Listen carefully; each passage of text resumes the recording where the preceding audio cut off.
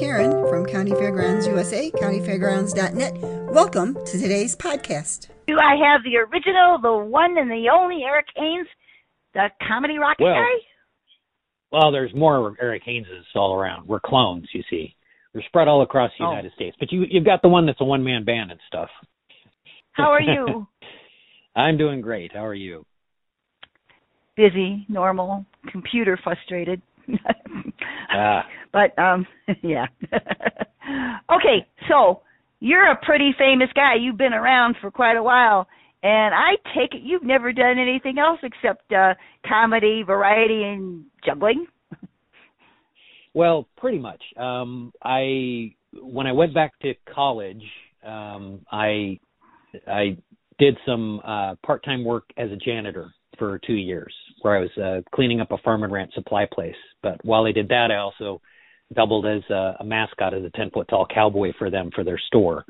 And I was still doing other things. I was still doing singing telegrams and juggling shows and everything else in order to actually make more money. So, but I did that for a while because, but that's the only real job I've ever had besides doing juggling shows and all the different performing things. So, are you okay now with the COVID stuff? I mean, are you getting bookings? Yeah, last year returned to, I would say, probably 80% of normal. There's still some things, there are a couple fairs where they had restrictions where you were supposed to wear some sort of a face screen while you're performing. And so how I did that with the one-man band is I took a large clear umbrella and I put that as sort of a face shield in front of me on the one-man band. And then I also last year built a ride-on car thing where I'm a sit-down one-man band, but it's on a bicycle, but it's got two wheels in the front. And that also had a windscreen that was a giant umbrella. But besides that, everything seemed to mostly return to normal. So you got a family? Yes, I do. I am married. I've got two kids, twins, a boy and a girl, and they are both in college. They're 22 years old. So my daughter is in linguistics, and my son is in business management. What do they think of their father? Oh, you got to think in these terms, right? They grew up with me, so until they were 7, they thought that all daddies ate fire and walked on stilts. It was a big shock for them to go to school and realize that wasn't normal. So it was just kind of a normal thing for them growing up. They were used to the rhythm of me being gone and then being back and then being gone and then being back, and it wasn't that big of a deal for them. They never really objected to it, and they never really got excited about it. It was just kind of normal. This is what Dad does for work. I can just hear the conversations between them and the other kids. I bet they were real interesting. Yeah, they were. Okay. Anyway, so I always like to ask, what was your first big event, and what do you remember? My first big event? Mm-hmm.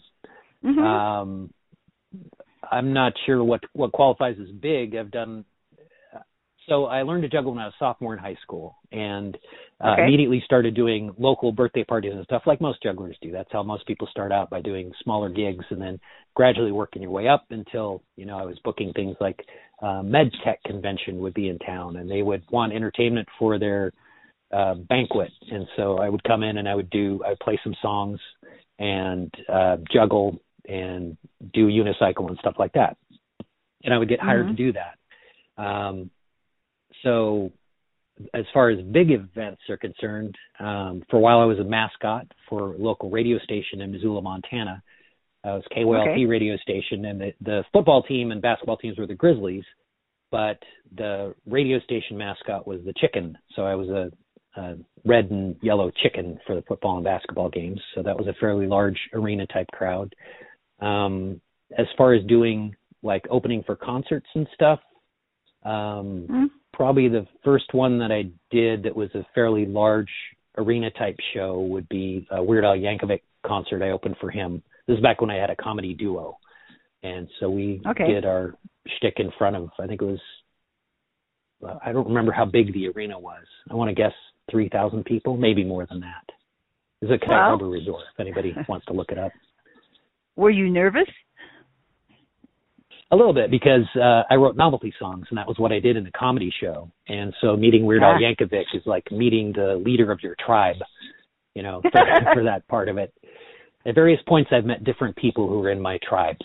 So if you're into novelty songs, like on the Dr. Demento show, if you meet Weird Al Yankovic or meet Dr. Demento or meet some of the other people who have written songs that are funny songs, then that's a big deal. That's part of your tribe. If you're a comedian and you think like a comedian, then when you're in a room with other comedians and you start to talk to them and they get a riff going and you guys get going back and forth where you're talking the way comedians do, that's like speaking a different language. And so when I found that tribe, that was very interesting too. And there's other tribes that I belong to that are people who are in theater or people who are in various kinds of performing arts.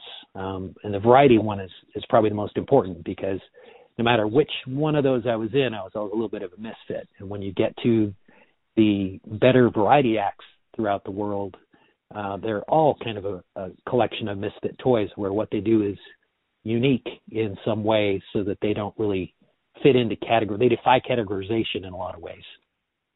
So if what you do is pretty unique and then you meet other people who do unique things, then it's very refreshing to be able to talk to them and they don't think what you're doing is weird.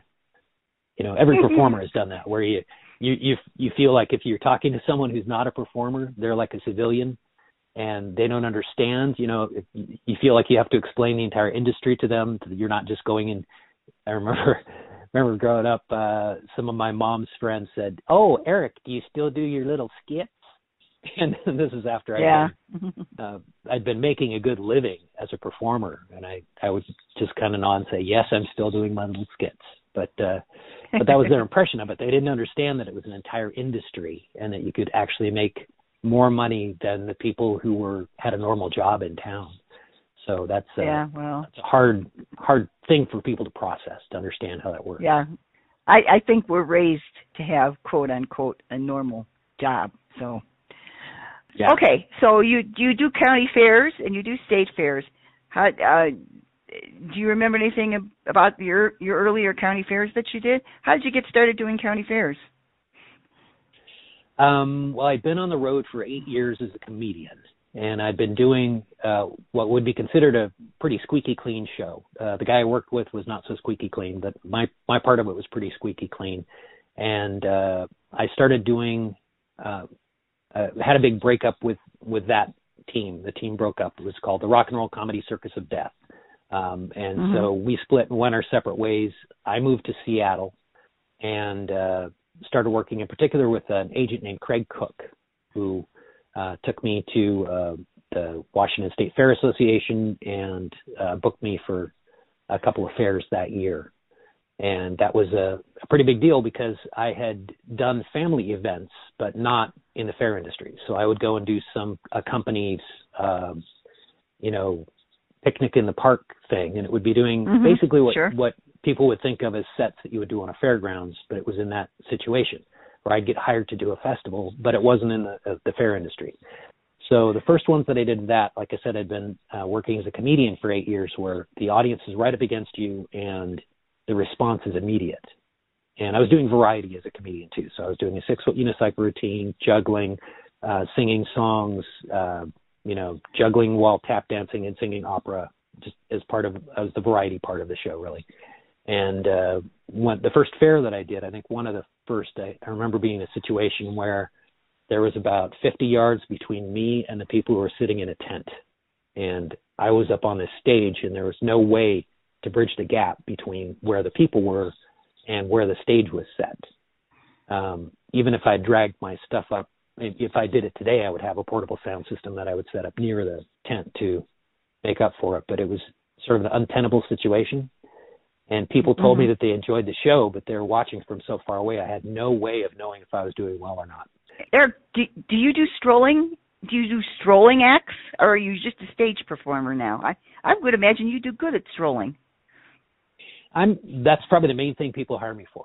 So now what I do is I'll do stage acts, and do those up on a stage, and I also do roving, where I'm either doing stilt characters. I've got about 10 different stilt characters, or I'll do roving as a one-man band, where I go around and play with a drum on my back and banjo on the front, sort of like Bert and Mary Poppins. But I'm really curious. You have to be in really good physical shape because let's see, you're a juggler, and you ride that unicycle thing. And what else do you do? I mean, you have to be in good physical shape to do all those things. Yeah. I can crack walnuts with my calves. So really? The one-man band weighs about 60 pounds. So when Okay. I'm doing if I do 4 30-minute sets a day where I'm out and I'm continually walking, you have to picture that as with a 60-pound backpack where you're stomping your feet to the beat of the music for 30 minutes or 45 minutes. And you have that going on all day. And then I'll switch that out with stilt walking, which puts different strains on your legs. And then, of course, juggling and everything else. So, yep, have to be in good shape to do what I do. So how many years have you been doing all this stuff now? Do you know? My first juggling gig that I booked was 1981. Wow. Okay. But as so far as full-time professional, I worked for some theater companies. I worked for a ballet company. There's some other things that I did that are performing related that weren't directly in the fair industry. So, but I've been doing things like that since then. Have you performed outside of the country? I've done comedy in Canada. I was part of a select choir when I was in college that went over to Vienna, Austria for 3 months, and we sang at the Staatsoper and Volksoper and toured around there for 3 months. And then I was when I got back from that, then I joined a circus for a little while, and we went up into Canada and then all throughout the United States. That was just a 2-month thing before I went back to college. But not extensively. Okay. I know other friends of mine who've gone over to New Zealand or done tours of Europe. I haven't done that. Right. I've interviewed a lot of people that have also gone overseas. That's why I asked that question. So what does your wife think of this? She seems to tolerate it well. My wife is a college teacher, so she teaches medical office billing and medical terminology and all that kind of stuff. So, and she does most of her work online. So when all this pandemic stuff hit, she was in a pretty ideal position where she would be able to continue working, doing what she did. But every once in a while, she'll come with me on a trip if it's someplace exotic. But for the most part, she just is fine with what I do. Hey, I see you're doing some state fairs coming up. You want to talk to us about that? Sure. Well, I have a whole bunch of different bookings that are all kind of all over the map here. In just a second, I don't even remember what they are. I have to look them up. So I'll be doing, it's a variety of things. So, for example, I've got a couple of shows for some churches. Then I've got a show for a casino. And then I've got 3 weeks in Branson, Missouri at a theme park. And then, May is Glenn County Fair in California. Then some other things that are more local. Then Ohio State Fair, July 27th through August 1st. Clark County Fair in Ridgefield, Washington, the 5th through the 14th. And some other local festivals. Then Evergreen State Fair, which is the 25th of August through September 5th. And Columbia County Fair, September 9th, 10th, and 11th. And Washington State Fair in Puyallup, and that's the 14th through the 25th. So I'm there the last 2 weeks of that. Wow. And then that's other bookings a lot. to finish out the year in October, November. Usually I'm pretty booked up in December, too, pretty full. So there's only a few months where I'm not booked, and that's usually like February is pretty open. End of June, we do a family vacation every year, so I don't book anything over that. But those state fairs, are they stage acts? It's usually a combination. It depends on the fair. So I'll book a thing where I do, let's say I book a thing where they're having me do 4 sets. They can pick between them. They can say, well, we want you to do 2 stage shows and 2 roving sets. We want one of the roving sets to be stilts and one to be one-man band. Then that's what I would do. They can book 1 stage show a day and have me do 2 one-man band sets and the roving for stilts or whatever it is. When the economy went south in, I think it was 2008, several fairs, I had just been doing stage shows and I did stilts as a supplement back then. And they shifted the focus and said, we get a lot of bang for our buck with your stilt characters. And so I made 4 or 5 more stilt characters and was doing a lot of sets where that's all they were having me do was stilt walking the whole fair. For a lot of these, like the Washington State Fair in Puyallup just has me do roving. And that's a combination of walking one-man band where I've got the drum on my back and banjo on the front, and the new bandwagon that I debuted last year. And that's where I ride from place to place and play. And so that's all just roving. The thing I'm doing for Glenn County Fair is a combination of stage shows and roving one-man band and stilts. So I think if I remember right, I'm doing 1 stage show a day and the 2 other. It's to be announced when I get there. So I come prepared with a lot of stuff packed in there.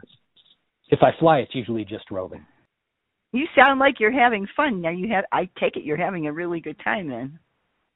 Oh, yeah. And it gives me a chance to create new things. So I just wrote a song for a casino promotion that I'll be doing where when somebody wins a jackpot, I'll come out and play a song on one-man band. And then, like I said, I just did the sit-down one-man band that I've been planning for 5 years. I finally got it up and running last year for the first time, and that's very exciting, especially since you talked about the stress on my body. It gives me the opportunity to play songs while don't have a 60-pound pack on my back, with all that weight pulling down and everything. Yeah. So it really does lighten the load a bit. There are a lot of people that listen to me, and then there are some people who are planning on being entertainers or just going into the entertainment business. And I always have to ask, have you had any really bad experiences that you would like to tell us about to sort of warn people? I can tell you some things to watch for. If somebody's interested in going into the business, the first thing that you need to know is it's just like any other job in that you have to be there early in order to be on time. You have to double check what is written down for you, and you have to make sure that your costume is clean, you look professional, like you're working at a fancy restaurant. You want to be well dressed when you come in. Take that as your first step when you're entering the market. The reason you want to be very early is because there may be things that you don't realize. Like I got to one gig where I was talking to the stage manager, and I was very calmly putting all my equipment onto a golf cart in order to take it to the stage. And she said, "You know that you start in 5 minutes." And I went, "No, I don't." The online calendar and the contract that I have says that I start at 2. And she said, "No, you start at 1. And I went, "Well, let's get over there then." And we zipped over there, and they had changed the time sort of on the fly on the fairgrounds and put up signs next to the stage that said I started at 1. So you have to double check and triple check. And a lot of times the schedule that's online does not match what's on the contract or does not match what's in the program. So you have to double check with them to make sure that you've got the correct time that you have to be there. And you have to be a little bit paranoid about that, because that tells them if you're professional or not. No matter what time they put, the time that they put is the time that you're supposed to be there. I've also had people quote the wrong date to me at convention, where they quoted me the dates from last year by mistake. I wrote it down, and then it's in a panic, flying down to the place because, I was going to get there a day early, but it turns out that I'm going to be getting there the day of the fair. So double check to make sure that what you've got written down, what they told you at convention, is not different from what their actual fair dates are. And sometimes fair shift dates too, so you have to. Oh, really I know that if anybody does. Yes, yeah. I know that. Yeah. I get those are all calls. kind of the So the nuts and bolts thing where if a date is shifted or if a time is shifted, that can really make a difference. And other performers that I know who are absolutely professional have had that happen before too, where even the date that's on their contract is different from the actual date that the fair starts. And so they'll show up and it's the date, the second day, when they were supposed to be there the first day. And it's not really their fault, because when they checked the calendar online, it said the old fair date, and there wasn't a way for them to know that, I guess. You know? But anyway, you have to watch out for traps like that. Yeah. Okay. But the main Eric, thing is be professional. Is there any place that you would like to perform that you have not had the opportunity to do so? There are some places that would be fun. I think the Grand Ole Opry would be fun. There are a lot of fairs that people have told me about, like Minnesota State Fair. I've had people tell me is one of the most fun fairs to perform at. And places like, since I perform in Branson, people have come up to me at Branson and told me that I should perform in Dollywood, so that might be fun. Just that kind of thing. I like playing all different kinds of places, so there's really no limit. Go overseas, that would be fun too. I keep on getting these offers, but it's like I'll get an offer from China and it's for 6 months, and I'm going, I'm not leaving my family for 6 months. So, not now. And the same thing for that would, yeah. Well, this was before COVID too. Like I got an offer from India, but it was a 6-month contract, and I can't be gone for that long. Or I'll get something where somebody wants to do, it's a tour. They want me to be part of a show, but the show would be running for the 6 months that my fair season runs, where I've got established clientele, and I can't really drop everything and go do that. So it sounds like you're having a good time and you thoroughly enjoy what you do, right? I absolutely love what I do, and that's the only reason to do it, really. I feel it's my calling to lift people's spirits, and so that's what I try to do. Yes, and we all need that these days. I will agree with that. Okay, Mr. Eric.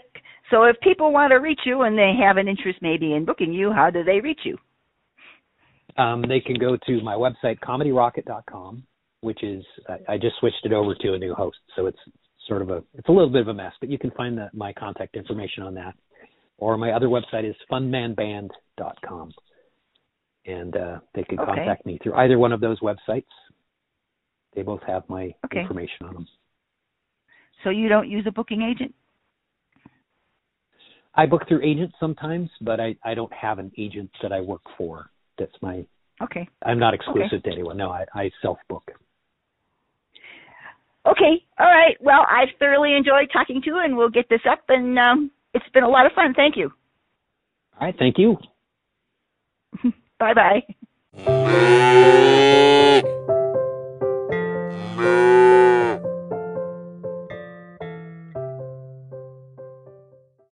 As humans, we're naturally driven by the search for better. But when it comes to hiring, the best way to search for a candidate isn't to search at all. Don't search, match with Indeed. When I was looking to hire someone, it was so slow and overwhelming. I wish I had used Indeed. If you need to hire, you need Indeed. Indeed is your matching and hiring platform with over 350 million global monthly visitors, according to Indeed data, and a matching engine that helps you find quality candidates fast. Ditch the busy work. Use Indeed for scheduling, screening, and messaging so you can connect with candidates faster. And Indeed doesn't just help you hire faster. 93% of employers agree Indeed delivers the highest quality matches compared to other job sites, according to a recent Indeed survey. And listeners of this show will get a $75 sponsored job credit to get your jobs more visibility at Indeed.com/podcast. That's Indeed.com/podcast. Terms and conditions apply.